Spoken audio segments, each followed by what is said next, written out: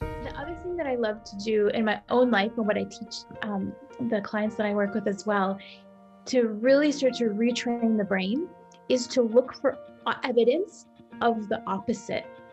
So this is so powerful because so many times we have this belief, and because of what I was just talking about, brain priming, confirmation bias, we look for evidence of the same, and then it confirms the belief, and it actually really, really, really ingrains that neural pathway in the brain, making that pathway a lot more likely to be activated the next time you're in a similar situation. Right. And then the cycle repeats and repeats and repeats. But as humans, we have this beautiful, amazing gift of consciousness. Even though it's 10%, it's still enough. It's still a gift, because what we can do is we can choose, we can become aware that we're getting back into our old patterns and habits, and we can choose to think differently, do something differently, question something, look for evidence in the opposite way, and that will start to change our brains. So can I share an example with you? Yes, please. Okay. You got to accentuate the positive. Wow, I feel good. A little bit of feel good goes a long way. You're listening to Karen Swain, teacher of deliberate creation, accentuating the positive, showing you a way to a better life. Accentuating the positive, it's not just fad, it's sanity. Who in their right mind would accentuate anything else? Clap along if you feel like that's what you want to do. Hello and welcome to another show, Accentuating the Positive with Karen Swain. It's always wonderful to be with you again. Look who I've got on the show today, the beautiful Dr. Naza Nalani. Welcome to the show, Naza. Hello, thank you so much for having me. It's such a joy to be here, and I just can't wait to have a chat with you. You and I met not that long ago, but I feel like we've known each other for a really long time. So we have this amazing connection, and I'm just so excited to be here with you. I know, we met through the Higher Self Expo that Zane Daniel put on, a month or two ago, 2 months ago, I can't remember, but recently, which you can check out. There's like 18 hours of people speaking, all free online on the Higher Self Expo. And you were co-hosting with Zane, and I actually got up early because I was talking in the morning, but I heard your talk and I was like, wow, you're amazing. I want to get this woman on the show. Thank you so much. Thank you. Yes. So if anyone's interested, the Higher Self Expo has a YouTube channel. You can just search Higher Self Expo, and Karen's talk is on there. My talk is on there, as well as, like you said, 18 hours of amazing speakers talking about everything in terms of 5D consciousness. Absolutely. Living into a 5D experience, you know, what that's all about. It was a great subject to discuss. And anyway, if you're liking the shows, people listening, please remember to subscribe and press that bell button on YouTube and leave your comments. I love hearing your comments, and share the shows with your friends and all that good stuff. Let me tell you a little bit about Naza, who lives in Canada. So it's Canada over there. We met today in Sydney. It's 11:11, and we came online right at 11 a.m. Sydney time. And then I pressed the recording at 11:11 on the 11:11. So we're all 11s today. I love that so much. Let me tell you a bit about Dr. Naza Nalani. Truly believes we are only limited by how big we are willing to dream. A cognitive neuroscientist by training and a student of the brain and its functions for at least the last 10 years, the more Naza learned about the brain, the more she realized how very little we actually understand how the brain how this darn thing works. How this darn thing works. Naza became interested in manifestation after reading the 100-year-old book, The Science of Getting Rich by Wallace D. Wattles, which incidentally was the same book Rhonda Byrne was given when she was going through her dark night of the soul, and she created The Secret book and DVD. That book was given to her by her daughter after her father died, and she got divorced, and I don't know, there was like all this crap going on, and she was really down, and her daughter gave her that book, and she read that information and change the world because of it. And like her, you're doing the same. This book sent you on an extraordinary exploration of the limitless potential of our mind, hearts, and soul.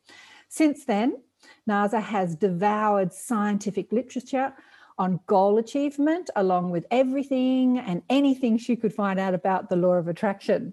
She truly believes we have the power within us to achieve every single goal we set for ourselves and can design a life full of love, joy, abundance, purpose, freedom, and adventure.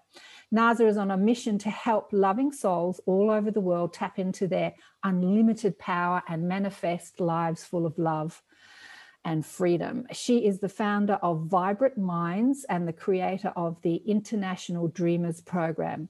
She has a PhD in cognitive neuroscience, a master's in behavioral neuroscience, and is passionate about combining modern insights about the brain with ancient wisdom from the law of attraction. Did I get that right? Yeah. Dr. Naza lives in Vancouver, Canada, is a Pisces, a collector of crystals and plants, and an Enneagram Type 2. I think that's hilarious. I don't know what an Enneagram Type 2 is. I did the Enneagram probably 20 years ago, but I've forgotten. You can find out more on vibrantminds.ca. You know, what I loved about what you shared in the Higher Self Expo was your experience when you were a young student and you had your first autopsy. I was absolutely riveted to that story. So we'll go into that in a minute, but let's just talk about how you started. Well, who gave you the book? Like, how did you discover Wallace Wattles? Well, first, I want to say thank you so much for that beautiful intro. That was so lovely. And I had no idea that the author of The Secret was inspired to go on her own journey by that same book. That's amazing. There's just so many interesting things in terms of the alignment that I'm finding in the experiences I've had. And that book specifically by Wallace D. Wattles, I don't even know how it popped up, but I have Audible. And on my Audible, there's a recommended within the app, and it just popped up and it said, Audible thinks you would enjoy this book. And I thought, oh, okay. So I clicked it. And when I saw that it was over 100 years old, I was so fascinated. So I downloaded it. I listened to it. It's actually a really short book. So if anyone wants a quick read or a quick listen, give it a shot. And I was just mesmerized and blown away by how simple the ideas were that he shared, but how profound and powerful they were. And not to give the whole book away, but the quick summary is that what you focus on expands, and your thoughts create your reality. And if you can align your thoughts in a way that matches what you want to attract into your life, all of a sudden things will start unfolding in a really, really, really synchronistic way. And it's really magical. And I've seen it happen in my own life and so many of the lives of the members of my Intentional Dreamers program, and just all over the world, everyone I talk to who's ever used these kinds of mindset and manifesting techniques. Have you ever been interested in manifestation and things like that? Well, actually, it's what I teach. Yeah. That's the main crux of what I teach. But what was I going to say? It's amazing to see that 100 years ago, this was available in book form. And, like 2,000 years ago, Jesus was talking about it. 3,000 years ago, Buddha was talking about it. 5,000 years ago, other spiritual teachers were talking about it. And probably 10 to 12,000 years ago, people understood it a lot more than they do now. Maybe they called it something, they called it magic, or they called it the gods, who knows? But and then maybe hundreds of thousands of years ago, there were societies on earth that actually completely lived it. But it's amazing to see people like Wallace D. Wattles, and there's another woman who I just love who was teaching this in the 1920s called Florence Scovel Shinn. Have you heard of her, The Game of Life and How to Play It? And so the information's always been there. It's always been there, and if we could find it. So you just found it on Audible and just started reading it. It just came to you, basically. Yeah, it's one of those things that, when a bookshelf falls off the shelf and you're supposed to read it, it was kind of the digital version of that. I actually think that you're somebody that lived in that time that was teaching it. I was thinking about that this morning. I have to tune in and yeah, I think you've come back to teach it in a very modern way. I think you've taught it before, but your journey through neuroscience and science and mainstream science, had to happen in order to get a grip on the collective thinking of the day, of this time. So yeah, I think you've taught it many times before. Wow, that's fascinating to hear. I'd be so interested to hear more about that later. But I think for me personally, when I first started studying the brain, it was out of my own necessity. And I've read a lot about your biography too, and you came from a similar place where, you and I were both in this place in our 20s where we were just lost and didn't know what to do, and what's next. What I'm being told I'm supposed to be doing is not making sense to me. What society is telling me, the people around me. So we went on this journey to figure it out and look at it from a different perspective. And I went down the traditional school path, doing a bachelor's and a master's and the PhD, just yearning for knowledge. I wanted to understand how the brain works. I wanted to understand why we are the way we are as humans.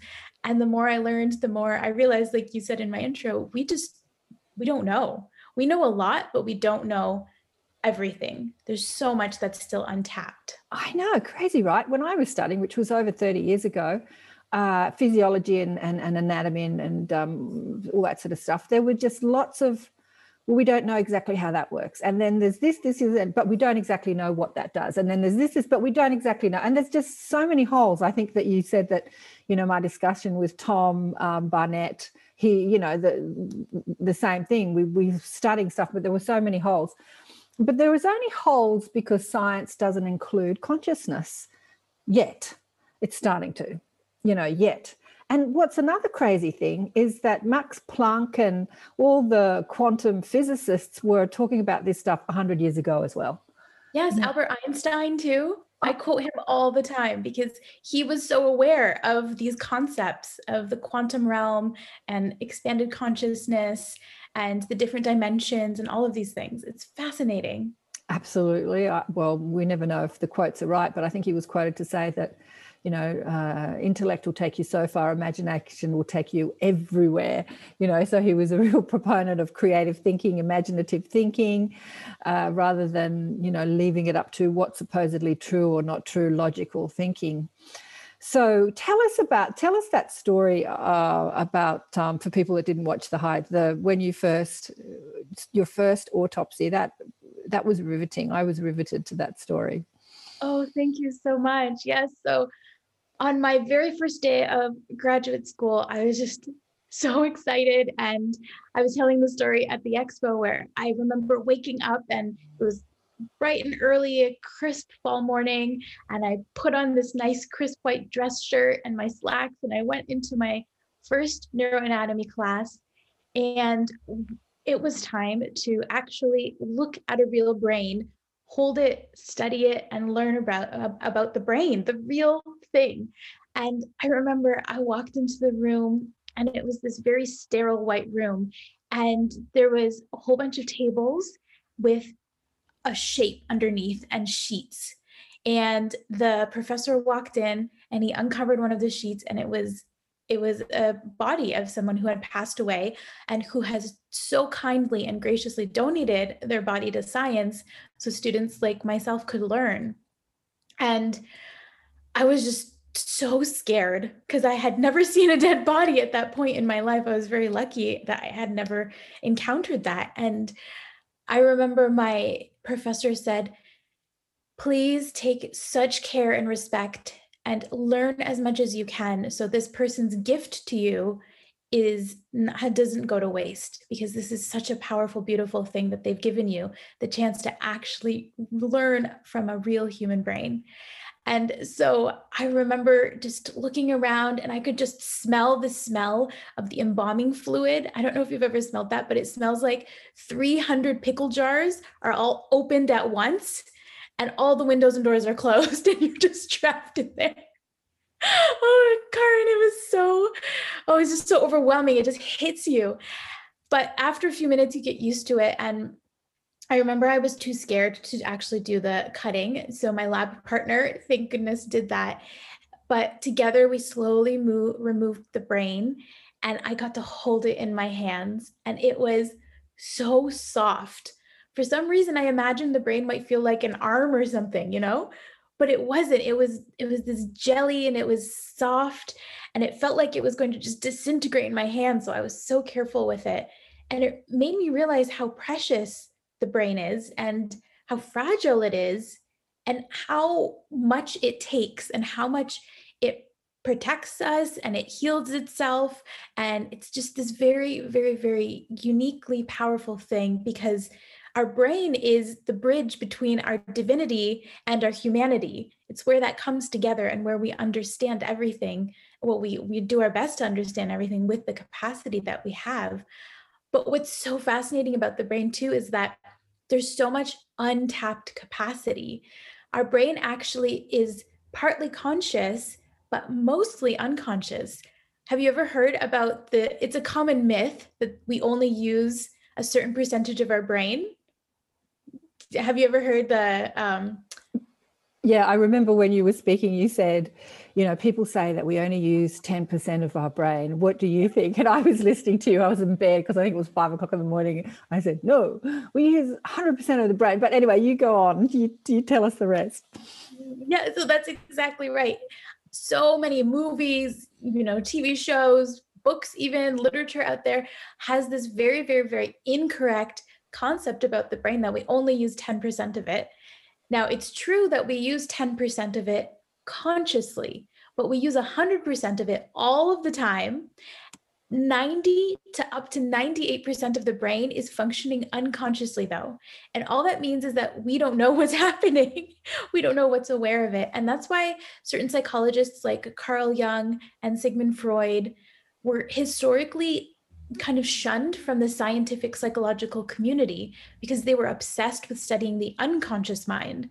Because I agree with them. What they believed was that's where most of the thoughts are happening, and we don't know what's happening in there. So they did their very best to try and uncover it using scientific methods. But how do you prove something that you can't necessarily test empirically? Because the unconscious mind is what we don't know that we don't know. So how do you test that? It's really difficult.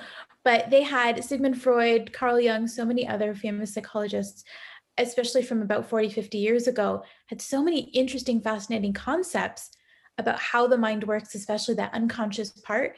And today, with modern technology, with these neuroimaging equipment that we have and so many more advancements, we're finally starting to realize so much of what they were saying is actually very true. Some of it is false, some of it they were a little bit off with, but a lot of it is actually very accurate. And it's really fascinating to see what we're learning about how the mind works on a conscious but also unconscious level. Oh, absolutely, Naza, absolutely. I think we're just starting to understand as much as science knows today. I think we're just starting to understand. You've watched quite a few of my shows. I'm totally into the whole ET thing, because these races are living a higher consciousness in a physical form. I remember when I was first, thinking about people talking to ETs, and I was chatting to what I call my mob, who are people like, I don't know, Jesus and Mother Mary and Buddha and all that mob. Anyway, and I'm thinking, why would you talk to an ET when you can kind of go straight to, ascended masters or straight to source? And then they explained to me, because they are beings living in a higher experience, in a more expanded experience, and they've got so much to teach humans about moving to that next level, because they're living it, they're experiencing it. And it's great to talk to spirit, but then it's great to speak to people that are actually living with these unbelievable abilities inside a physical form and what they've got to teach us. And the way that they utilize the brain is amazing. I was listening to someone talking about having their first telepathic communication, or a grey was showing them how they communicate.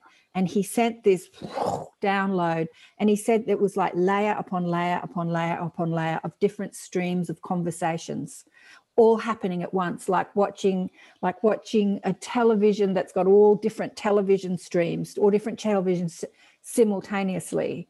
Do you know what I mean? And then like how do you tune it? Like, what do you focus on? I think humans just don't know how to focus multi-dimensionally. We're just starting to learn that, you know. What do they say? Men can't multitask. They can't talk and wash the dishes at the same time. Women are better at multitasking. I think we all have to get better at multitasking and multi-thinking.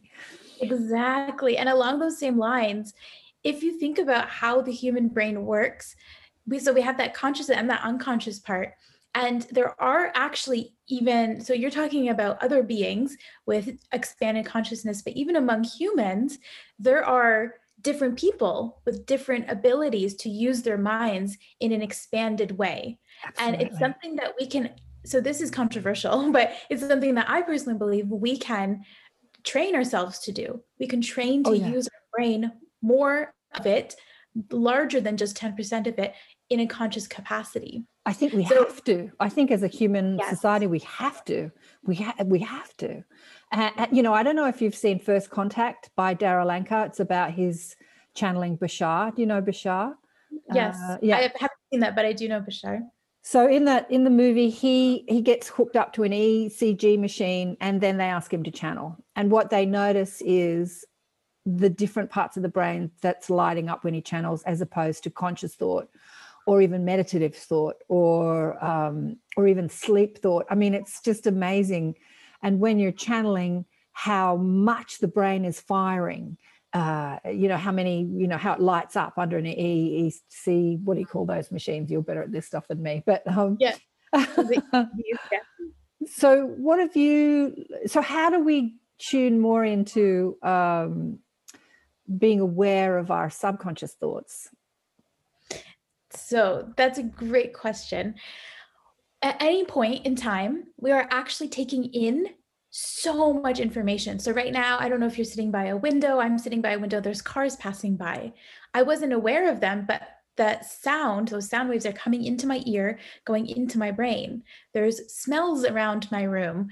The smell of my lavender essential oil, it's going into my nose and into my brain, but I'm not aware of it. I'm not thinking about it unless I direct my focus, direct my consciousness.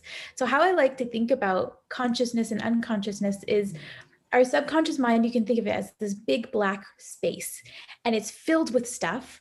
And our consciousness is this beam from a flashlight. And where we decide to shine that beam is what is illuminated in that space at that particular moment. And we can, by training our brain, make the beam brighter so we can see more of it at any one time. Exactly. Yeah. And eventually, one day, maybe we'll just be able to have the whole room illuminated at once, which would be fascinating. But in terms of how the brain works for most of us, so like I was saying, there's always tons of information coming in. Do you have a guess? It's in the billions for the number of pieces of information that come into our brain at any one moment. Oh God, I couldn't even imagine, but it would be a huge number. Yeah. 11 billion. That's 11 crazy. billion pieces of individual information coming in from all around us. But how many pieces are we aware of at any time? It's under 100. Absolutely. Roughly 40. Yeah. 40 out of 11 billion pieces of information are we aware of at any moment. And some people a lot less. Yeah, exactly. Yeah, exactly. Some people a lot less. Food. Where's food? Like, so much could be going around, but you're focused on, like just this one thing. Yeah, and actually that's such a good point, because especially with the daily grind of life, the daily stresses we're in, we can get so focused on just one thing. We have these blinders on, we're just going down this one path. Yep. And what you think about, what you focus on, is what your brain will think more about and what you will focus even more on. So that beam, that flashlight, where you continuously point it in that dark room is where it will naturally go back to every time.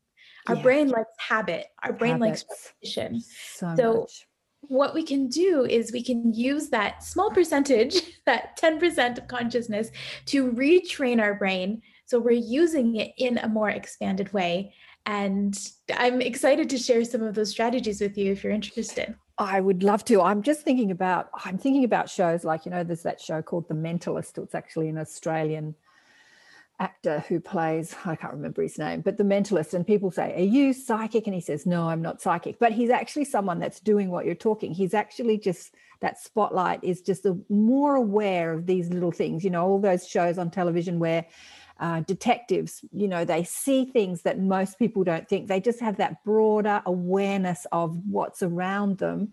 But then psychics have the same thing. They have a broader an awareness of what's around them, but then they're tapped into another awareness as well. So they're multitasking, which is what I'm doing all the time. I'm chatting to the mob and I'm chatting to you, and I'm, aware of what. So there is that multi-level layering. And then there are people that have died that have said the same thing. When you're in your body, you've got this focus, and then when they're out of their body, they said they can see 360 all at once, and they're aware of everything in the room, but they're also aware of everything in the building, but they're also aware of everything in, like, there is this expanded awareness, yeah. But anyway, yeah, share some of the things that how we can expand, use our focus to expand our awareness. Sure. But just to touch on what you just said quickly, one of my mentors, and I know you've said this too, I've seen you say this in many of your interviews, is that when we actually choose to open our minds, it's an intention we have to set. And as soon as we do that, that's when things start to change radically. And that's when that beam of light will start to change and start to shift. But it's a choice you have to make first. So I love that you always talk about that, because I think that's so important. And that's always the step one when it comes to anything, especially when it comes to expanding your consciousness or manifesting or using the law of attraction or training your brain or anything like that. Yeah, choice. Yeah. Exactly. Yeah. The choice, decision. And the decision and the intention. That's why I actually named my program Intentional Dreamers, because the idea is that when you do something with pure intention, it's just really magical what you can accomplish. Absolutely. So one of my favorite ways to work on expanding consciousness and retraining your brain is by using scripting. And scripting, have you ever tried scripting before? Yeah, I think so. Yeah. But anyway, it's kind of just sort of like writing the play, like writing it out in your imagination or writing it down, like you're writing a play. Exactly. I love that description. I've never used that before. I'm going to borrow that. Thank you. Yeah, it's like writing a play. So basically what you do is you put yourself in the moment that you want to have already happened, but it's in the future, but you write or you visualize it as if it's already here, as if it's right now. And you get as descriptive as possible, just like you would if you were writing a play. Mm-hmm. So for example, right now I am manifesting my dream home. I really, really would love this beautiful home with lots of white everywhere and wicker and wood and plants and crystals and a very kind of Byron Bay feel. I've seen some videos of beach houses in Byron Bay in Australia. And I'm like, yes, that's what I want in Canada. Let me find that here. and what you do is you basically visualize it or you write it down. Writing is very powerful because there's actually a different region of the brain that's responsible for writing. So if you can connect as many regions as possible at once, it's even more powerful. So you put yourself in the moment. So what I would do when I'm writing out my script is I would say, today we get the keys to our brand new house. I step in and the room smells like fresh paint. The walls are a bright white color and there's lots of natural lighting in. I smell the smell of lavender essential oil from the diffuser that I just plugged in, and it makes the whole house smell like home. The colors of the new furniture we got are warm and inviting and earth tones. And I love the new, plant that I put in the corner of the room, as descriptive as possible. And you include as many things you see, smell, touch, taste, feel. Those are really important because the five senses all have their own individual regions in the brain. And so again, if we can activate as much of the brain as possible, the more realistic it becomes. And at the same time, if we can include emotion, that's when it's really powerful too, because as you know, our emotion is what connects us to the spiritual realm, because it's that intuition, it's that sense of knowing, it's that feeling, and it's that thing that we can't always describe perfectly. So that's okay. Just do your best and include as many emotions as you can. If you're stuck with the emotions, start with gratitude. You're grateful for whatever it is that is happening in that moment that you're scripting. Mm-hmm. And what this does is something so fascinating in the brain. It does something called priming. So priming is basically when you've set your brain to then be aware and scan the environment for things that align with what you were already thinking about. Mm-hmm. And that's how it's able to attract it into your life so much easier. So let's say I'm driving down the street and there is some sort of billboard advertisement for homes for sale. Most days I drive by, my unconscious brain sees it. My eyes see it because I'm driving, I'm looking, but my conscious brain doesn't interpret it. It doesn't perceive it. And so I forget it. But because I've just done this scripting exercise, my brain is now primed. It's ready, and it's going to pick up that information, and it's going to allow me to then follow up. And maybe that's my dream home. And I saw it and I found it because my brain was already in the state where it's looking for what it is that I want to bring into my life. Yeah, there's a name for that. What's it called? When you want to buy a car and you want to buy a red car and it's a specific type, and then you go out on the road and you've never seen that car on the road before and now you see them everywhere. What's that called? There's a name for that. Yeah. Anyway, I in the brain that's called in the brain that's called priming. It's also called confirmation bias, because it's the idea that when you have a thought, you look for more evidence to support that thought. Mm-hmm. So that's what it's sometimes called too. But that's exactly right. I'm sure so many people watching today have had that experience where you think of something and then all of a sudden you just can't see anything else but that everywhere you go, right? Yeah. Yeah, confirmation bias. I'm just thinking of the American elections when you say that. Oh, yeah. Oh, yeah, that's something totally different. We're talking about confirmation bias in the brain. But, what you believe, you'll find evidence of it. Even a scientist. I mean, Esther Hicks says that about scientists, that they will find what they want to find because we get to create our reality. So is there pure science or is there pure creation? That's a huge question within science itself, actually. Right. That's such a good point, that confirmation bias is something that scientists have to be very careful of, especially when there's money behind it. Because, if there's money involved with these big pharmaceutical companies and things like that, there's more motivation to have a certain outcome. And if you have a very, very, very strict, specific belief of how something should be, then that's the evidence that you're going to end up finding. And there's so many unconscious ways that this could happen. So when I was a student in studying my PhD in my cognitive neuroscience program, we were learning about how to properly conduct psychology experiments. And one of the things we learned is how even simply the process of interviewing somebody, asking them questions within an experiment, for example, can lead to different results and different outcomes.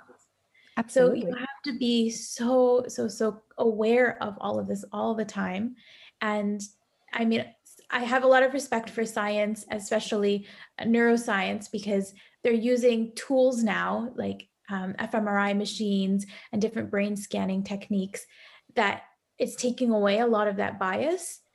But that's the cool thing, is now that we're slowly taking away a lot of that bias, a lot of these old findings are suddenly being rewritten. We're realizing a lot of it is not actually accurate.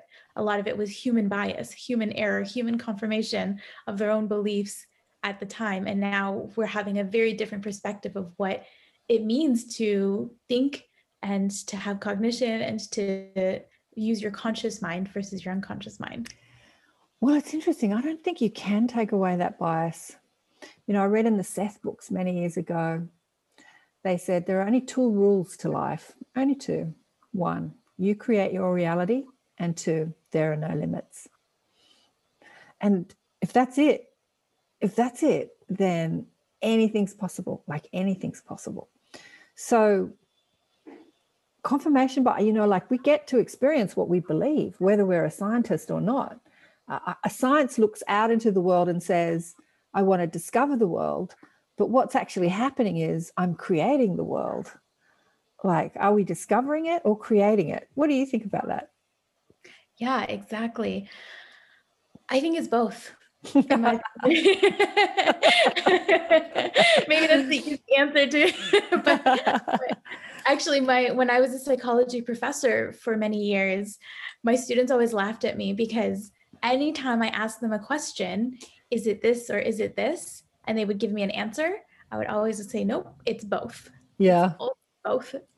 Everything is always possible. Yeah. In any field.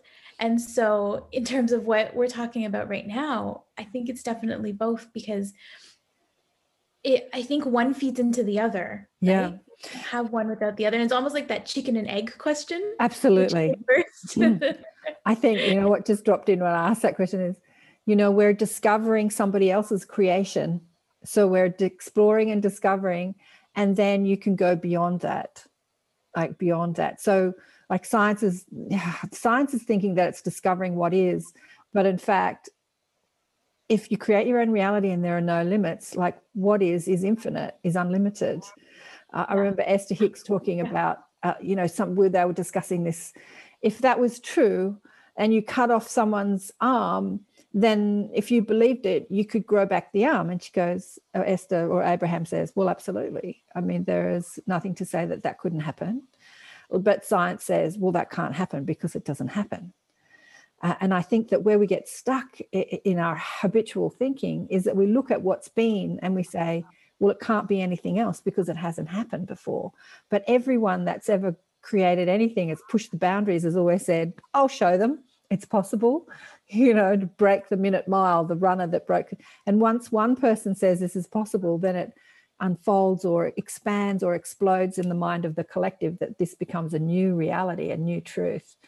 And I think that exactly. And I have 2 really exciting things to tell you. One, exactly what you're saying. In the field of quantum physics right now, they're finding, and they can't figure it out, we're slowly getting there, that when we're looking at quantum particles, the process of looking at it changes it. Yeah. So one state, and then when we observe it, it goes into a different state.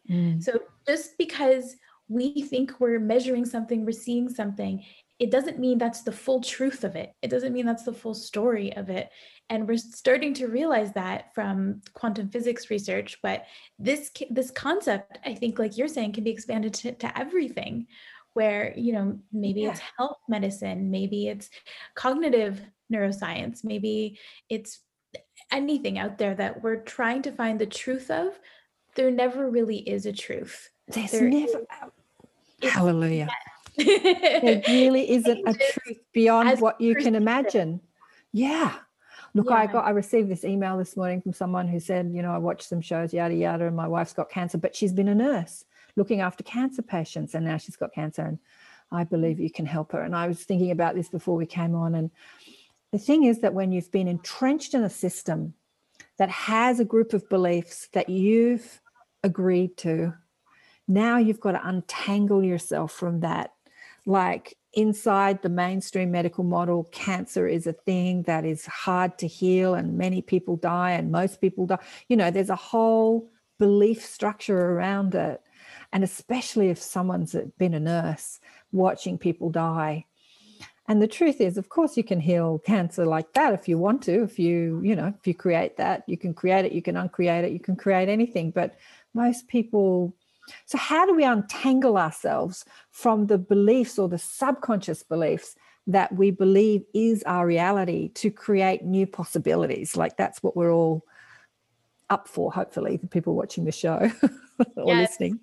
Exactly. And just to swing back and touch on that, the second thing I was really excited to share based on what we were talking about is who are the best manifestors out of all humans.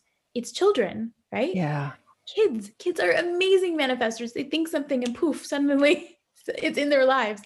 And why is it so easy for them? Because they don't yet have all of these very ingrained beliefs. Exactly. And the brain actually changes with every single thought we have, every single word we say, every single action we take. Right now, you and I, our conversation right now, everyone's with us listening, all of our brains will be very different by the end of this, which is mind-blowing.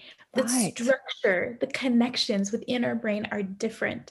So to answer your question, what can we start doing to create that change within ourselves and start untangling those very, very ingrained beliefs that we've had, especially as adults, right? Because it's been repeated so many times.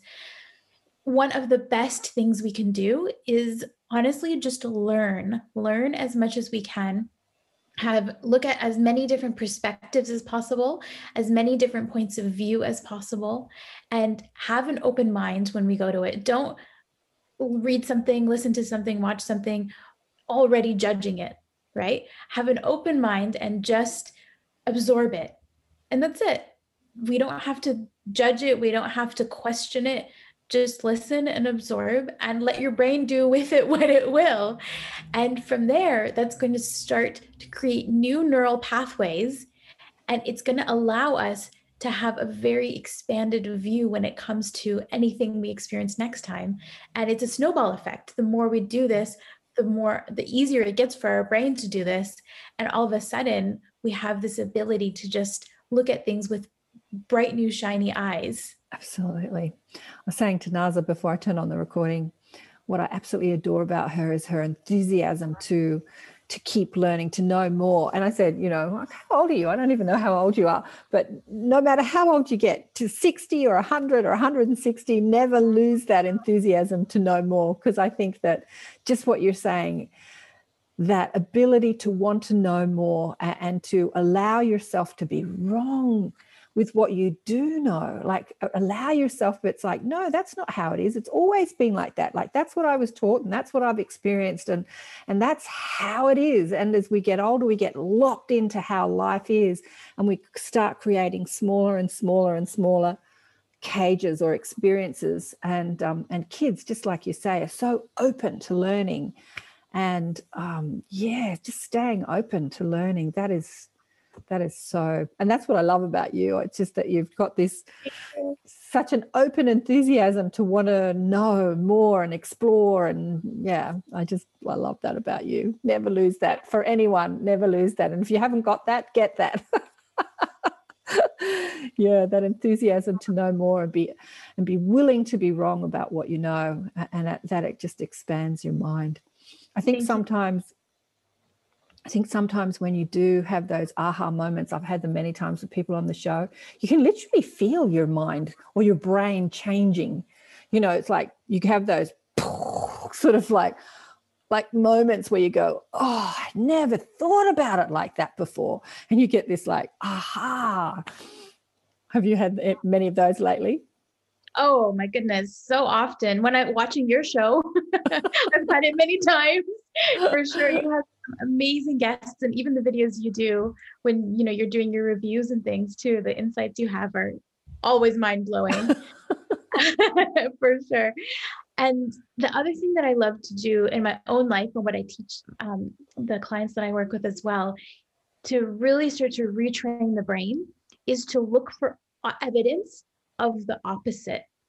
So this is so powerful because so many times we have this belief, and because of what I was just talking about, brain priming, confirmation bias, we look for evidence of the same, and then it confirms the belief, and it actually really, really, really ingrains that neural pathway in the brain, making that pathway a lot more likely to be activated the next time you're in a similar situation. Right. And then the cycle repeats and repeats and repeats. But as humans, we have this beautiful, amazing gift of consciousness. Even though it's 10%, it's still enough. It's still a gift, because what we can do is we can choose, we can become aware that we're getting back into our old patterns and habits, and we can choose to think differently, do something differently, question something, look for evidence in the opposite way. and that will start to change our brains. So can I share an example with you? Yes, please. Okay, so one example that I love to share with my clients is when we think we're having bad luck, so many times, actually, it's the best luck ever, but we don't see it at the time. And hindsight is 2020. So in the moment, it's so hard to see. But if we take a moment and we look backwards at the things that have happened in our lives, there are so many instances, I'm sure, for every single person watching, where what you've experienced that felt bad at the time was actually the best thing that's ever happened. And in my own life, this has happened. So when I graduated from my bachelor's degree, I was obsessed with moving to Vancouver, where I live now, but I'm actually from the other side of Canada, where there's a ton of snow and it's really cold. Vancouver is a little bit more mild. So I had this dream of coming out west to the mountains and the ocean and all of this. And I really, really, really, really wanted to get into the University of British Columbia. It was my dream. There was this cognitive neuroscience program with this very famous supervisor who I was obsessed work with. And I applied and I got in and I even got flown out and I got interviewed and I passed the interview and I got accepted. But I had to do one last thing, which was to take it's called the GRE, and it's an entrance exam. And during that entrance exam, I had the worst panic attack of my life. It was so bad and I completely failed and I didn't get into the program. And I cried and I was so upset. And I was asking the universe, why are you doing this to me? I want to manifest this. I really, really want to go to this school. I want to work with the supervisor, but it didn't happen. And so I ended up getting into a different school, had a different supervisor who in the end, I actually loved. I loved my program. I loved my supervisor. I was able to just really explore my passion for learning more, like you said. And what's so fascinating is 1 year later, I was contacted by one of my friends who actually got into that exact program with that exact supervisor I was supposed to go to. And she said it was the worst experience of her life. The supervisor was just a horrible person, was abusive to all of her students. And it was such an emotionally, psychologically damaging, traumatizing time in my friend's life. She dropped out of school. She had to drop out. That would have been me. And I was protected from that. And I was so convinced that this was the only path for me and I couldn't see anything else. But what I do now in the moment is I remind myself of experiences I've had like that. And so I always look for evidence that things are not necessarily how I see them. And that is allowing me as I move forward to have that open mind. So even when new things are happening that, feel like, oh, I don't want this, I always bring myself back and look for evidence of the opposite. Have you ever had an experience like that, Karen? Oh my God, that's such amazing advice. That is just such amazing advice. I've had so many experiences like that. One that comes to mind this year, my daughter was bitten by a shark, which is just such an Australian thing to happen. Oh, is she okay? She's fine now, but it was pretty traumatic. But it's so interesting how people react to me. They say, oh my God, you must have been so worried as her mother. And I'm like, no. Why weren't you worried? Because I realized that this was something her soul was choosing and that she would learn so much from this experience. What was beautiful was that she had a big gash and she's lost the major artery in her leg that goes down to her feet, but they've sewed her back together and she's walking again. She'll never be the same, but she's not lost a limb. But even if she had lost a limb, it would have been something that her soul has chosen for a reason. Like she was born 5 weeks preemie. It was all very traumatic. And again, this is almost 30 years ago, but again, I was calm. I think I was under tutelage from my guides. I was completely calm, which the nurses thought was very detached. They saw me as someone very detached, but I knew that her soul was choosing to come in this way. Like there was something that was happening that I couldn't understand, and it looked like trauma, but it was servicing her in some way. And the same with the shark bite. And it was so funny. I was thinking about this house that I live in. I've got someone staying with me, as I said to you before, And she's been asking me questions. How long have you been here? Blah, blah, blah. And I was talking about it. And when I first moved in here, I cried because I thought the place was so ugly and it wasn't where I wanted to live. And when I look back, I've been here for 8 years. Never in my life have I lived anywhere for 8 years, because I've always lived in rented places that were sold and people moved their relatives in, and, they kicked me out of these places. Like 3 years was the longest I'd ever lived anywhere. And this place is a place that I've lived. I've made it my home. It's like, when I look back, it's absolutely perfect for my needs. But when I moved in, I thought it was the worst place. So it's so funny how our perceptions just, give us experiences, the emotional experiences, that it could be the best thing that ever happened to you. But can we look at it from a different mindset? Just like you're saying, can we remind ourselves when everything's going wrong, that maybe everything's going right? Yeah. Yes, exactly. Thank you for sharing that story. That's very beautiful. And I love that you were able to have this sense of calm, because what that did, I'm sure, was it provided that calm energy to your daughter as well, which allowed her to heal in a way that wouldn't have been possible if there was all those stress hormones running through both of you. So that's very powerful. Well, it's interesting. She wasn't here. She was a long way away. She was up on the top of Australia. And I wasn't around her because her father flew up there and he kept saying, no, don't come up. We're going to fly her down to Sydney. And she's got, I've got the surgeon, lined up in Sydney. It's all going to happen in Sydney. Anyway, it didn't all happen in Sydney. She stayed up there for like months, which was all perfect too. But I spoke to her every day. But maybe that calmness did help her. But she learned so much from that experience. One was using her mind to overcome pain.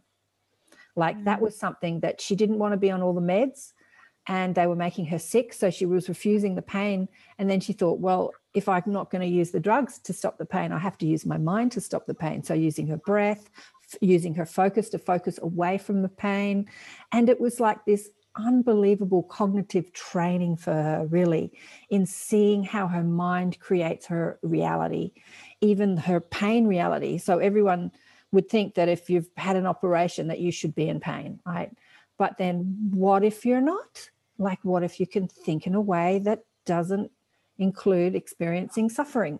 So many lessons were learned from that. And she will tell you too. I'll get her on the show one day. She said that she doesn't want to come on the show and talk about it. But so many lessons were, yeah. And we think about all the traumas that we've been through and how we've learned so much about who we are and what's possible through them. Yeah. Yes. Yeah. Yes, exactly. And even in terms of, things that we're experiencing day to day, or information we're finding. So the US election just happened, right? So that's something Right. that's present on everybody's mind across the world. And for a long time, I hated Trump. Right. I had this deep hate for him because I Right. thought he's a terrible person. He's causing a lot of people pain. Right. He shouldn't be in power, all of these negative thoughts. And so as much as I can, I always, always, always try to lead with example. So I had just finished teaching this concept to the members of my program. And so the next day I had these thoughts because I was reading something about Trump, and I thought, you know what, I'm going to apply this to my own life. So I started looking for evidence of the opposite.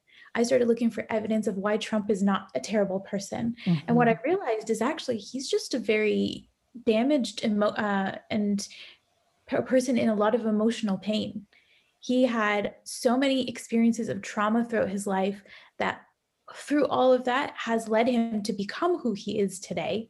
And having that empathy for him and seeing it from that different perspective just completely softened my heart and just helped me release that anger and that resentment that I was having. And it changed my brain. And so now every time I see him, instead of having that instinctive, furious response, I instead have compassion, and it's making my life better. And absolutely, that energy is going to, help collectively as well, if we can all shift in that way. Absolutely. People don't, I've had lots of emails.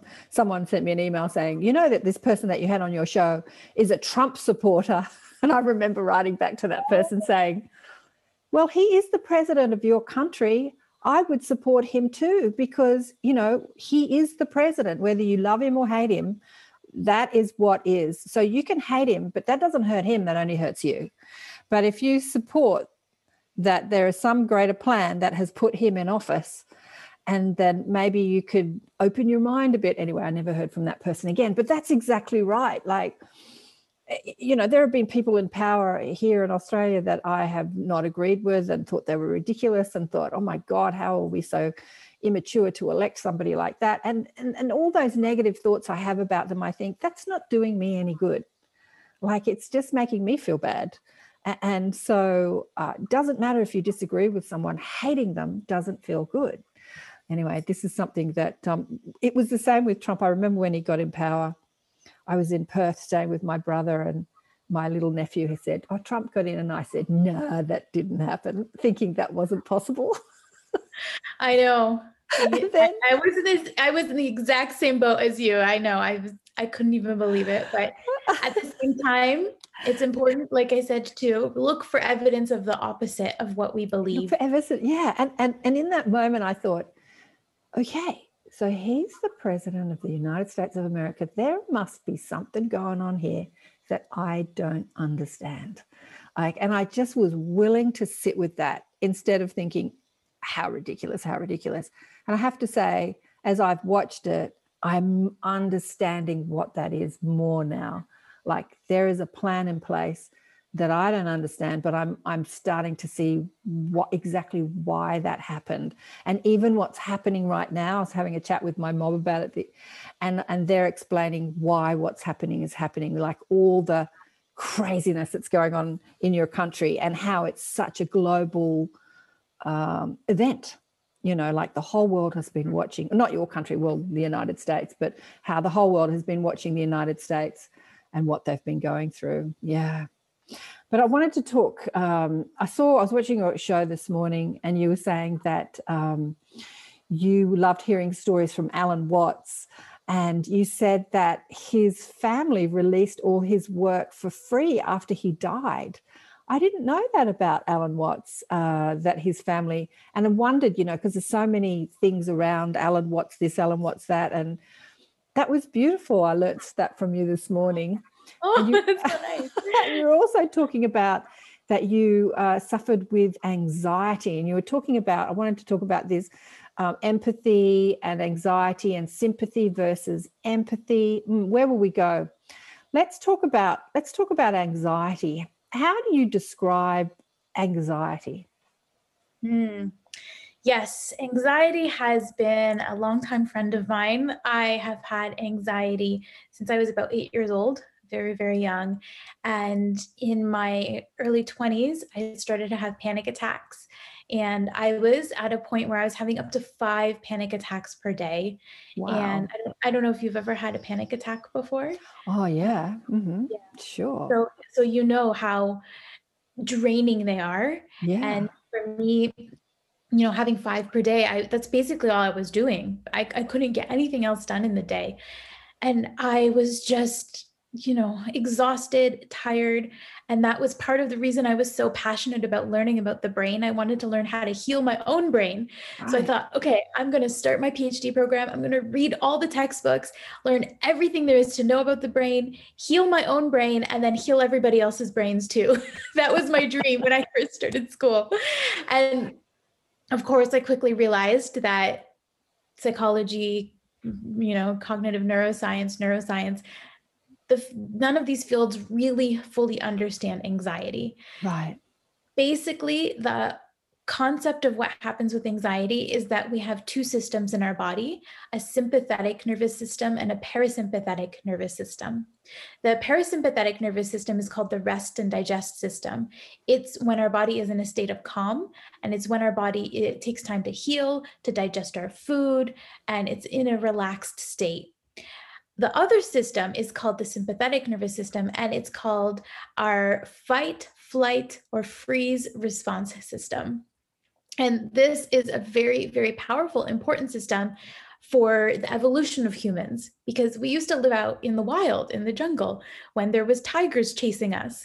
So we needed to have this instant trigger of a rush of energy and this buildup of these stress hormones and chemicals in our body, because what it did is it allowed us to become strong enough, become fast enough, become intellectually sharp enough to get away, survive.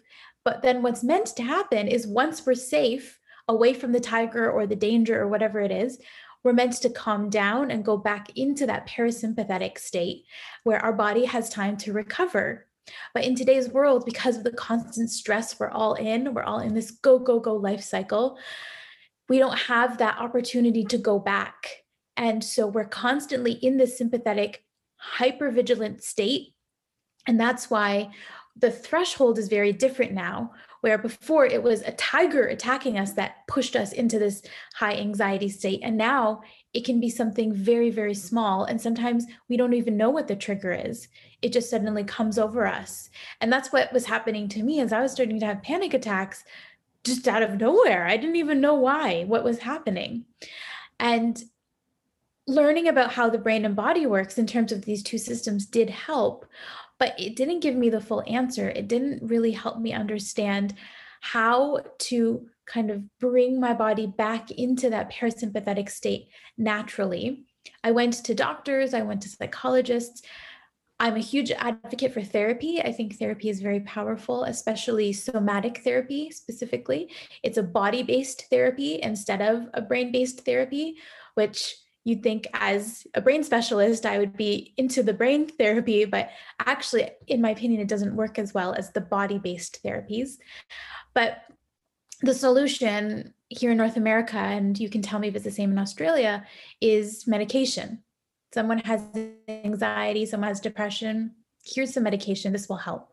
And I went down that path, and I very quickly learned that what the medication does is, if this is the spectrum of emotions, yes, it does blunt and cut down the negative emotions, but it does it to the positive emotions as well. And so now the range of emotions is here, where it's naturally meant to be here. And so, okay, you never really feel too sad, too stressed, too anxious. We also never really feel happy, joyous, excited, passionate. You're just numb. And I so quickly realized that that's not what I want to feel. And there's actually a huge problem. There's an epidemic of people starting antidepressant, anti-anxiety medications, and then committing suicide after they've started the medication meant to prevent it. Absolutely.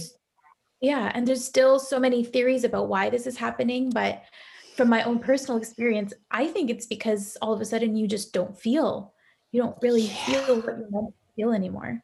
So that was very scary. And have you ever been through something like that before? Oh, darling. Look, when I was watching your videos this morning, there was an image of you when you were talking about your anxiety. There was an image of you as a little girl at a party, and you had your arms up in the air and you were jumping up and down. And I'm like, you don't look too anxious in that you were just like on fire. You were so cute. Anyway, and I thought about it and I thought, actually, a lot of anxious people are very expressive and talk a lot, and that's their anxiety. They become overtly, overt, not introvert, the opposite to an introvert, an extrovert. They become extrovert, and that's I've got so many friends like that talk, or they have to be kind of on. And I remember having a conversation with a girlfriend of mine. She's not so well these days, but she was beautiful and hilarious, and she just stole wherever you were with her. She was on stage the whole time. She was cracking jokes, and we had this really intimate conversation in the car one day, and she was just like, I have to be on the stage the whole time, otherwise people aren't going to like me. That's what they expect of me. So she had some story in her head. And I think a lot of anxiety for many people is wrapped up with, I'm worried about what you think of me. Like that's that, and which is probably why we get anxious. You were talking about your first show, and that was definitely my first show, putting on, going to camera. What are people going to do? I look like an idiot? Am I going to sound like like that anxiety that we all hang into?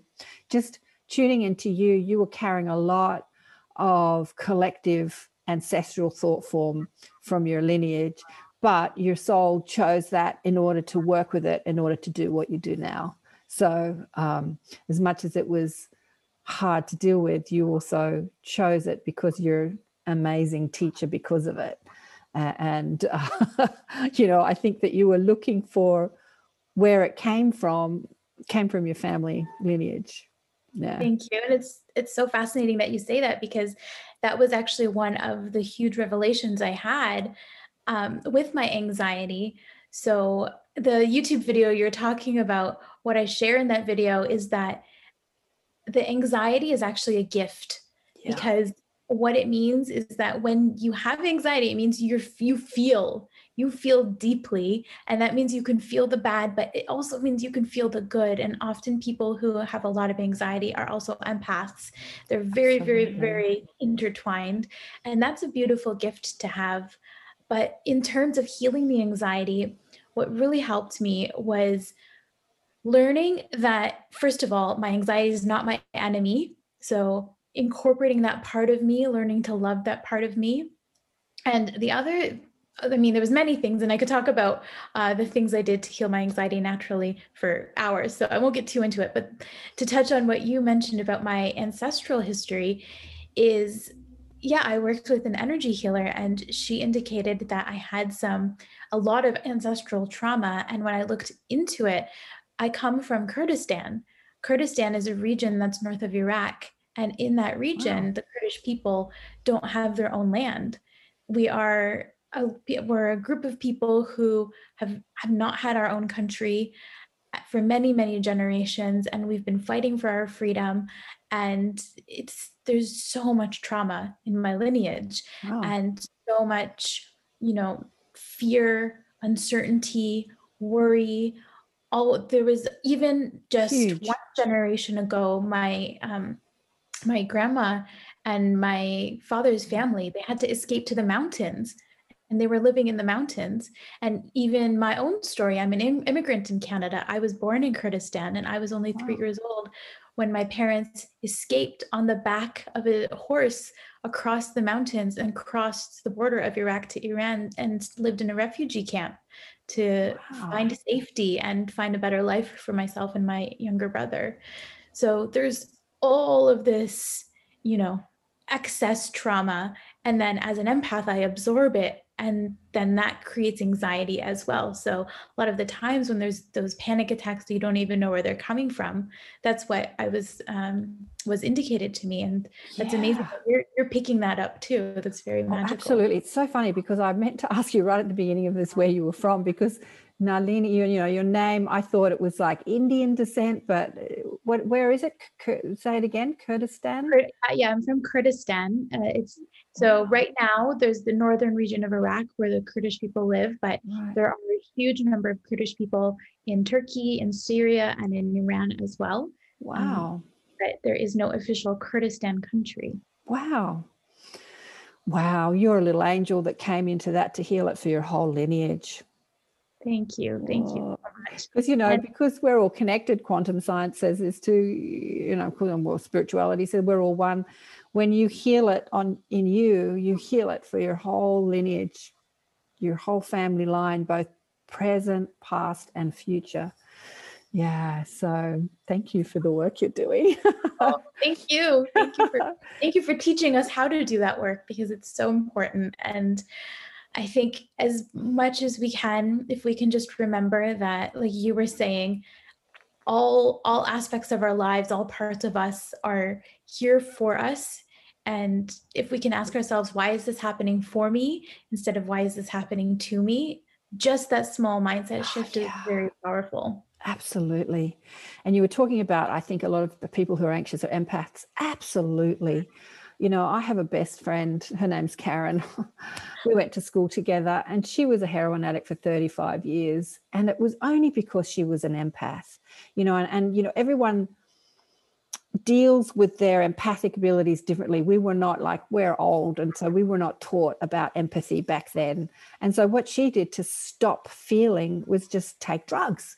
And a lot of people, take drugs, either pharmaceutical drugs or illegal drugs or alcohol or marijuana, or they eat, they try to stop their feeling. But I think that, as empaths, we're picking up on how people feel.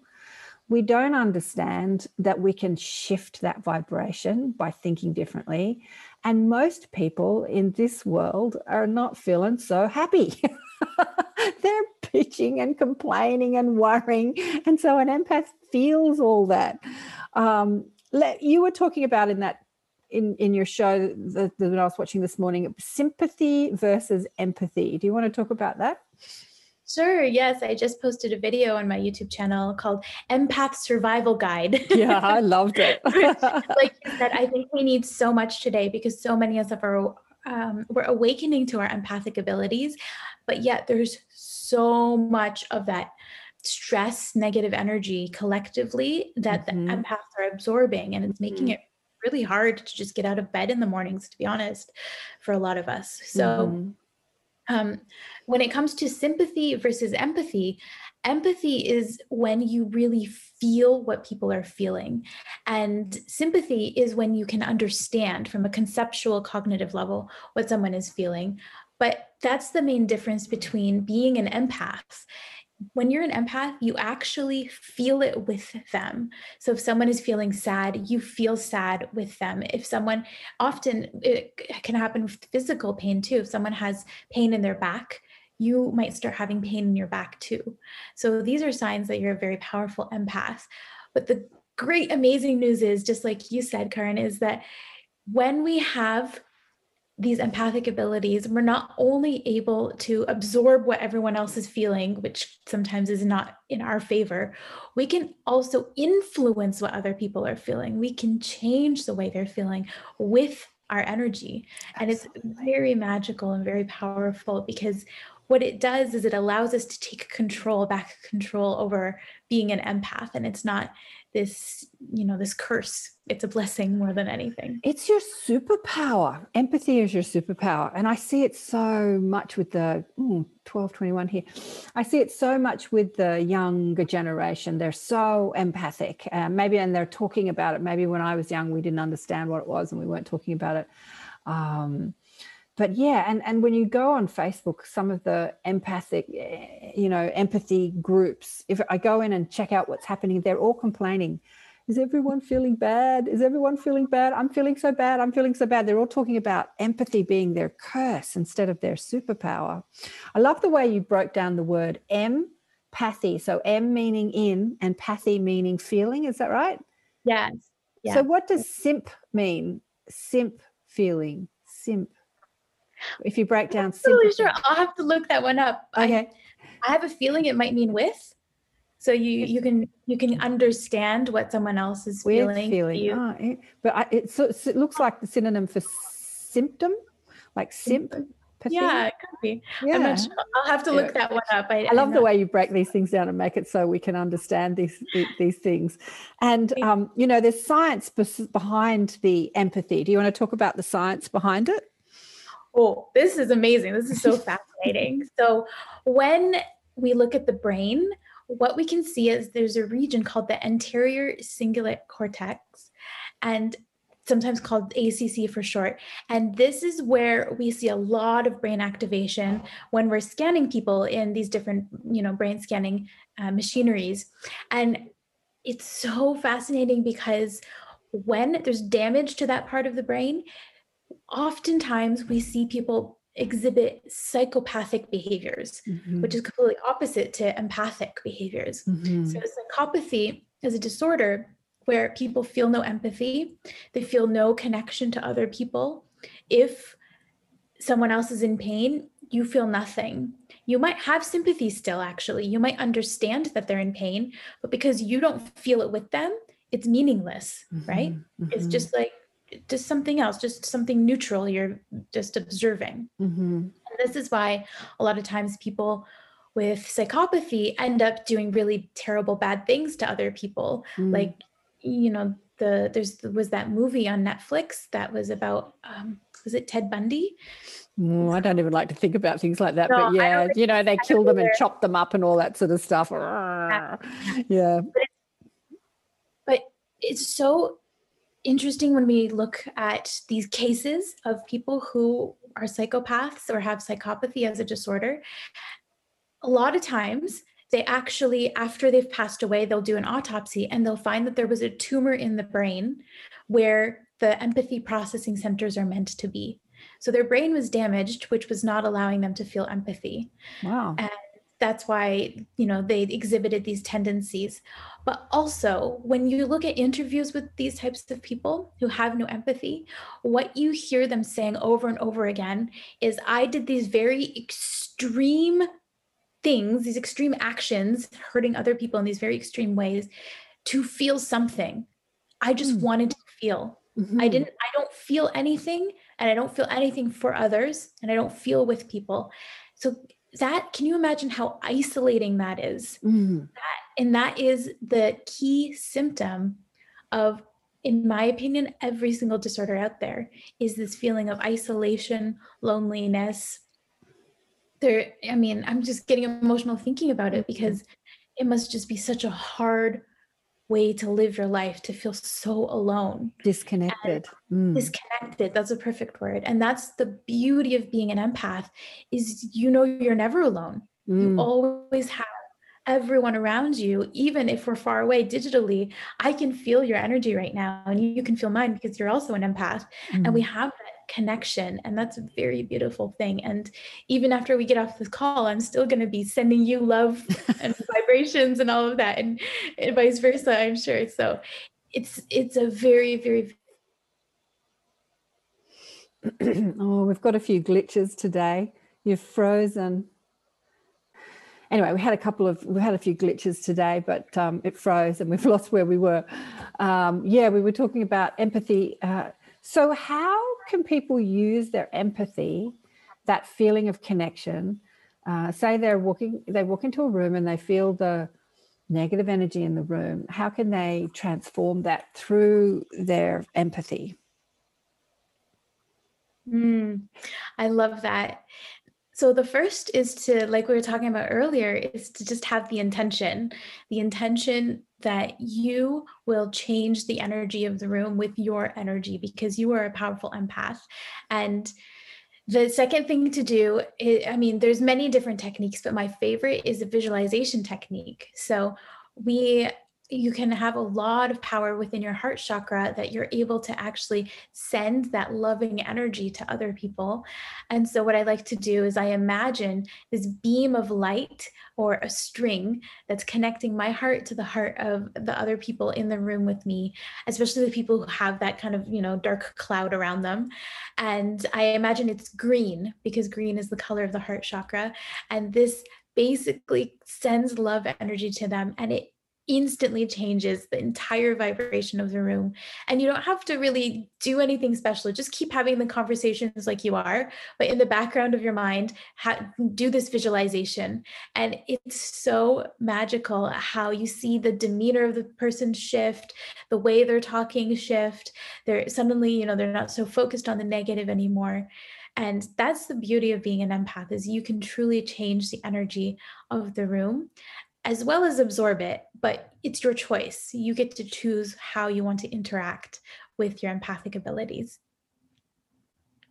Absolutely, absolutely. And I think that knowing that even though you're feeling a certain way, you can change that feeling. I think that are all these, maybe they're young, maybe they're old, I don't know, but people complaining about being a victim to their empathy, when they do feel the problems of the world, or the pain of the world, or the pain of their family, or the pain of their friends, even physically as well as emotionally, that you can change that. And because that empathy is that symptom or awareness of the connection that you have with that person. So if you are feeling their emotional pain or their physical pain, it's actually just showing you're connected.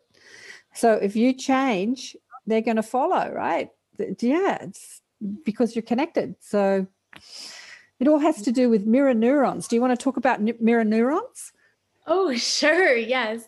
So mirror neurons are fascinating aspect of the brain, where basically when you're doing an action, you have neurons, you have brain cells that are activated. So right now, my hand is waving. There's brain cells that are sending a message down my arm to my hand, telling my hand to make this motion. And actually neurons or information, nerves taking a message back up to my brain, telling my brain, okay, your hand is doing what you want it to do. So there's this constant feedback loop. So mirror neurons are really cool because if I'm doing this, my brain is activated.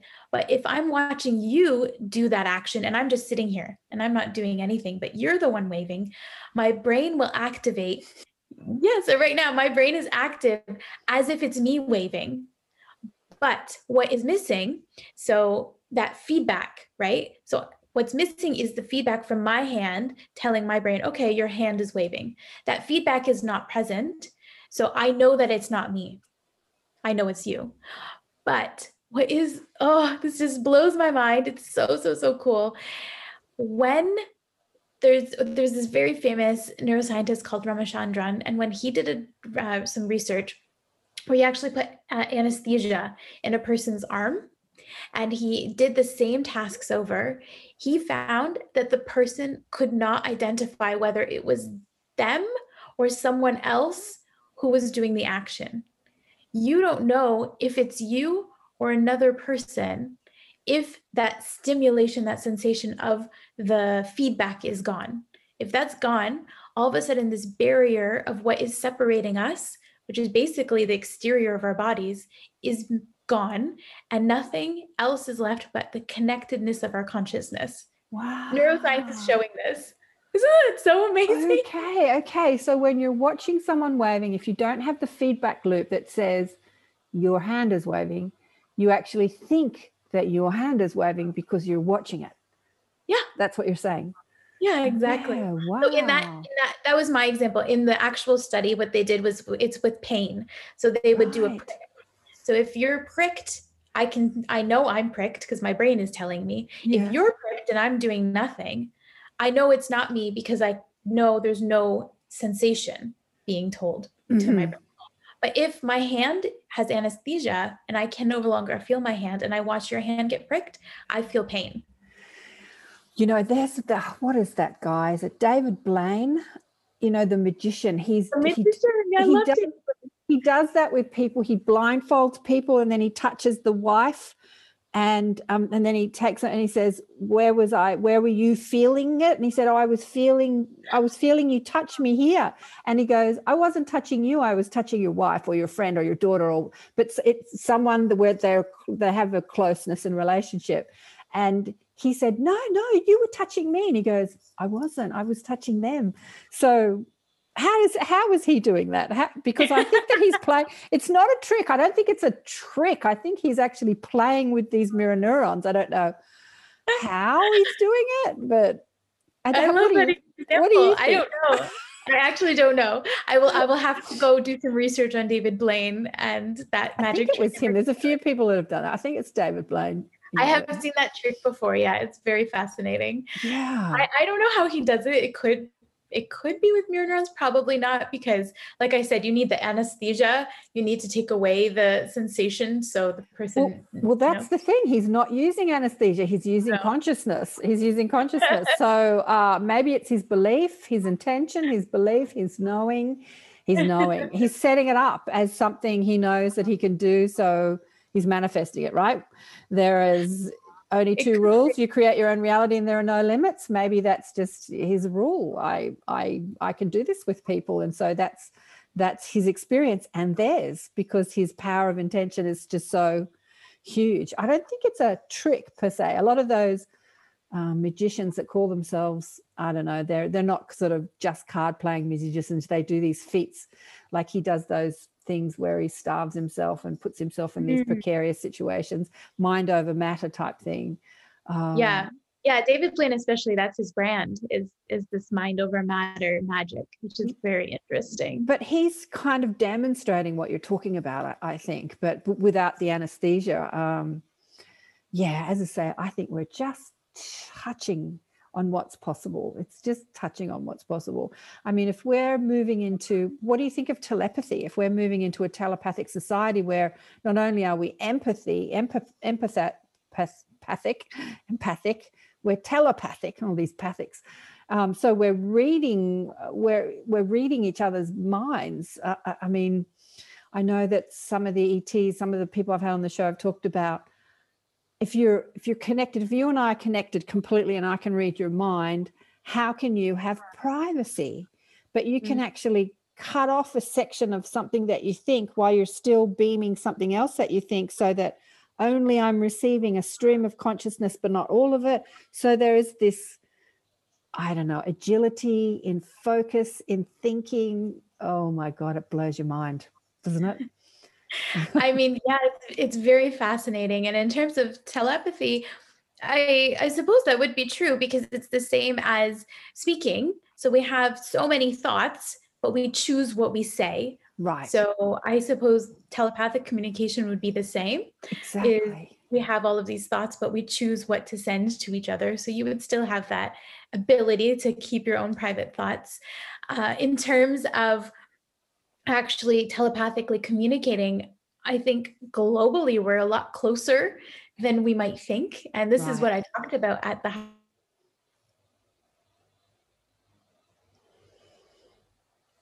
Oh, drat.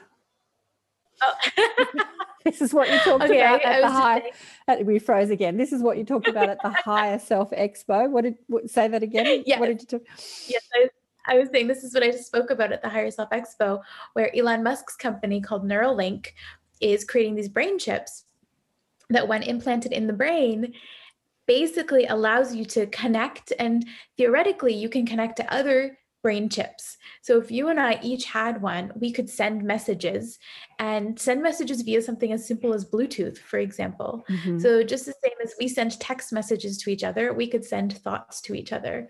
But what is even more amazing is we could potentially expand this to everything around us. So I could connect it to my stove, and I could have a thought, I want dinner cooked, and then the stove will start to cook dinner. Or I don't know, all of these very, very, very unlimited possibilities that are out there that I think we're just beginning to touch on, like you said.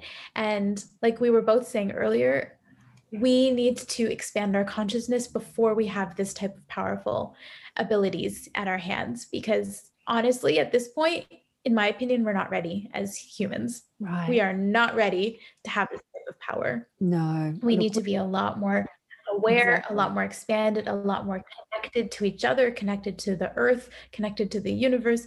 We just need to have that very, very, very expanded sense of oneness, because the ability to for competition, for one group to hurt another group with these types of powers will just be, it'll be too much. It'll be too much that we can handle. And I think we'll destroy ourselves, to be very dramatic. Look, I agree. Just watching the way people are reacting to the US elections is showing us how we're not ready. Mm-hmm. When we can't come together as a humanity, just appreciating other points of view, like just in political opponents. Like, these are politicians, guys. So sure, you don't agree with them, but can you still appreciate them? Yeah, we've got a long way to go, really, Naza, don't we? We just we've got a long way to go. Anyway, that's why you are doing what you're doing, changing the world and teaching people about their cognition and empathy and all that sort of stuff. We've been yakking for ages, and you probably have to go. I was going to say, how do you think consciousness dovetails with the brain? Because obviously in neuroscience, they say that consciousness doesn't exist. And like many of the scientists still believe that consciousness doesn't exist. It's all a product. We're all a product of the neurons firing in the brain. Is that what you were taught when you were studying that? Or are they coming to the party with consciousness, or the soul being the sort of the brain being the the hard drive, and the soul being the software, I suppose? Yes, I love that question. Well, like I was telling you, I was very lucky and blessed that I ended up in a specific program when I thought I didn't want, but in the end it was the best program ever, because I was blessed with very, very open-minded professors who basically said, we don't know. That's what I learned when I was in school, and I've kept that with me, is that we don't really know, and we're still figuring it out. But if just from my own, personal opinion, my own hypothesis, I believe that we are we are energetic beings, and our brains are the hardware that allow us to perceive and understand what that energy means. But the energy is so expansive that we only have a certain capacity based on the limited hardware that we're able to perceive and process the world around us. So as we slowly use more and more of our brain consciously, I think we'll be able to understand the world in a very different way. And will things in the future, like downloading our consciousness to a hard drive, be possible? I think it can. I think there's so much that can be possible. And we're just at the very, very, very beginning of all of it. We're in the infancy of understanding any of this. But that's what's so exciting about it too. What do you think about the AI and all that stuff like you're talking about with Elon Musk talking about the chip? Do you think it's a good thing or a bad thing? Because there are a lot of people against the whole expansion of AI and some people really excited about it. What are your thoughts on it? I think it's a beautiful thing because from my perspective, the purpose of everything is expansion, is what's next, is to experience something new and different. And that's what each generation does. And it's just happening at a very rapid pace now. And that's why we were saying that we need humanity and consciousness to be expanded enough, and this idea of connectedness and oneness with everything to be the primary thought and the primary belief that we have before we get there. Yeah. So is it a good or bad thing? I think it's going to be up to us to choose as humans. Exactly. We get to choose if it's going to be. It's like what you do with it. Fire can cook you a meal or it can burn you at the stake. It's like, it's just what do you do with it? Yeah, it's the intention behind it. It's the same as, the internet, the invention of the internet. Exactly. It can be used for beauty and it can be used for evil, and it has been used for both. Yeah. But luckily it's not such a, it's a powerful tool, but it's not so powerful that it can create massive destruction. But these new technologies that we're talking about getting to, like the AIs and the brain chips, it can have that kind of massive destruction. Yeah. So we need to catch up before we get there. I went to see a woman I had on the show called Susie Hansen, who is a jewel. She wrote a book called The Jewel Soul Connection. So she's communing with the ETs all the time. And she was up on the ships talking to them a lot. And they have a lot of technology that they've given humanity. And she was talking about a lot of the technology she saw as a child, which is now coming out in our science. And one of them was a scanner that you put over the body. And it's like an X-ray machine, but you can see in full color like blood vessels, and you can change it and then see nerves, or you can change it and see bones, or you can change it and then see lymphocytes. Like it has a lot of applications that rather than what we look at now with scans, you just like an X-ray just shows you bones or, anyway, it was an advanced form of a thing. And I was thinking, like when I was doing energy healing, like I learned to look inside people's body and read them with my psychic ability. So I'm thinking, if these beings are so advanced, why are they using a machine instead of just using their consciousness to look inside the body? So I posed the question, why? And then she said, oh, they don't use these machines. They use their consciousness for that. They've made these machines for humanity. And I'm like, oh, so that they can have that, next step before. Wow. Yeah. And I'm like, wow, okay, cool. So they've got these advanced machines, med beds and all sorts of things that can heal the body, because we can heal the body with our consciousness. So why do we need a med bed? You know what a med bed is? Like you get in and it recalibrates your energy and it heals things and cancers disappear and all this sort of stuff. Like there's all this technology out there, but it's just like our next step until we learn to focus our consciousness in a way that we can do it all consciously. We're going to use technology. It's a bit like the internet. We're talking on the internet because we can't talk telepathically and have this communication and then send that into the minds of, the people watching. But years ago, there was a movie made called Indigo about the Indigo kids that are on a telepathic internet and they all communicate with each other all over the world. Have you seen that movie? It was made about 20 I'll years have to ago. check it out. Yeah. So it's everything that we do with technology, it's all possible through consciousness. It's so exciting, isn't it? It's so exciting. Have you frozen again? Oh, there you are. You're back. You're looking gorgeous Yes, anyway. it froze. Oh, darling, Thank you.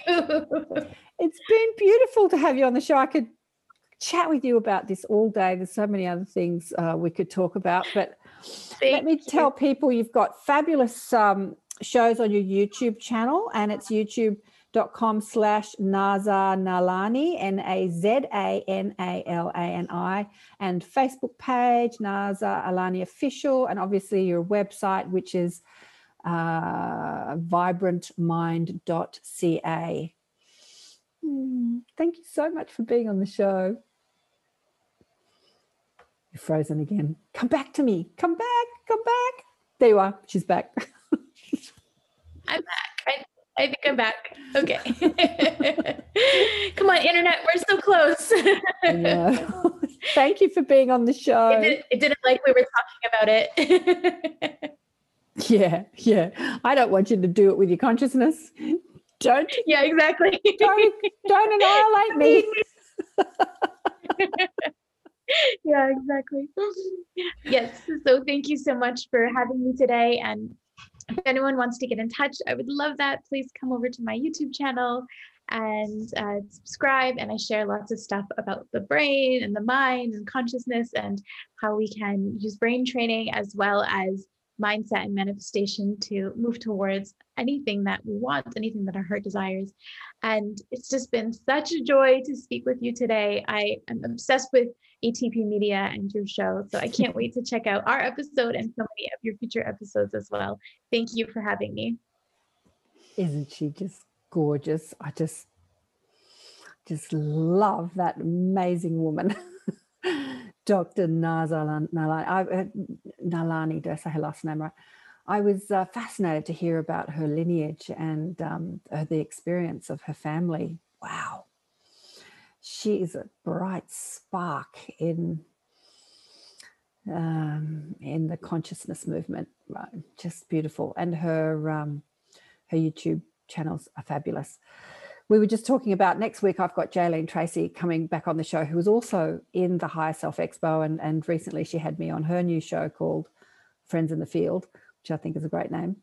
And she was saying to me after that she has had a lot of clients that have been tuning into some future lives and talking about, these probable futures in a positive way. And I said, let's talk about that. And Naza and I were just saying that, when you have information, you can kind of it's in your consciousness, either in your consciousness or subconsciousness, you can look for it, just like we were talking about when you want something and then all of a sudden you see it everywhere. So if you're informed about what's possible, then you start to see it as emerging or a reality in your experience.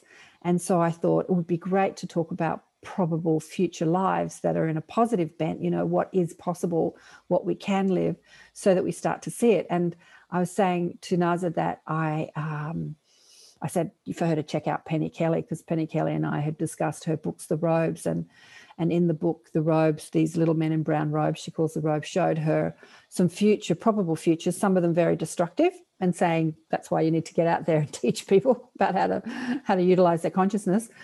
But some of them were very positive. And one of the positive future realities was this where the society came together in what's called family groups, and they were self-sustainable and they all looked after each other. And some of them were thousands, like a small town or cities, and some of them were hundreds. And they had all the resources that they need, that they all shared. There was no money, and they had what was called a kitchen garden. And in this kitchen garden, there was this technology that was like a dome over the kitchen garden. I think it was like an energy field or a force field that created its own atmosphere. And so you could grow anything. You wouldn't have to use pesticides or herbicides or anything, because the technology would keep the birds from eating the plants, and it would be a bit like a glass house without it being a glass house. It was like a technology that we don't have yet. And everyone ate this healthy, beautiful food from the kitchen garden instead of buying them in supermarkets. And anyway, I was away on the weekend in the forest, and there's a man creating a community in the forest. and he was sharing his vision. And as he was sharing his vision, I was thinking, wow, this is the same.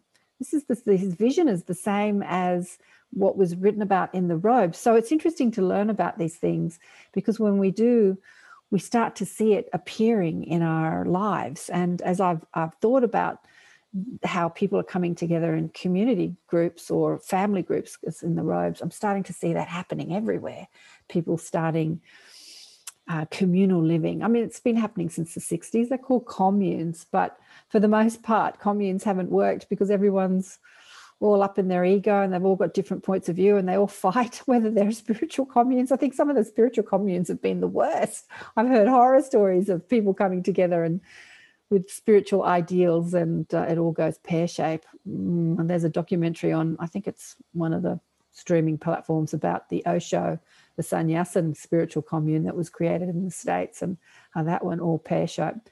But maybe we can do it. We can still do it. We just have to be more love and light, be more allowing, and be into different points of view, just like Naza and I were talking about, in order to live together in these family groups. Or instead of, like, I'm here in the big city, I do know my neighbours, I have to admit. I know my neighbours in the front and back. I don't know the people on the side. But yeah, well, I'm in this big city surrounded by people, but for the most part, I don't know who lives around me. It's crazy, isn't it? Isn't it crazy to think that I'm living side by side with all these people and I don't know them? But in these family groups, we're all working together. Yeah, and we all know each other. Yeah, anyway. Oh, hair's looking crazy. I loved that. I could have talked to her all day. Fascinating, fascinating. Anyway, so next week is Jaylene coming on the show to talk about probable future realities and what she has, what she's heard some of her clients say about tapping into the future. And yeah, we're going to create some ideals to live into for a probable future time to align with a positive future, instead of aligning with the chaos that's going on the planet right now, especially in our political systems and our health systems, with the, you know what, that we've been experiencing this year in 2020 when it comes to health. 111. I keep seeing numbers align today. It's the 1111 as we discussed, and it's 111. I should take a screenshot on my phone. Anyway, love you all, and remember to buy the book Awakened by Death and join our inner sanctum if you're interested. This weekend is Sage coming up, and I threw in one of my members who has been channeling. She kind of tapped into her ability, to her higher consciousness. She's probably always been connected, but she did it more intentionally this year and started, bringing through messages. And I threw her in the hot seat in our inner sanctum, and she was just magnificent. Angela Anderson, just uploaded it onto YouTube. Check it out. It's fabulous. She's fabulous. She shares her journey, her story, and how it happened. And I got her to tune into her mob, her tribe, her spiritual team.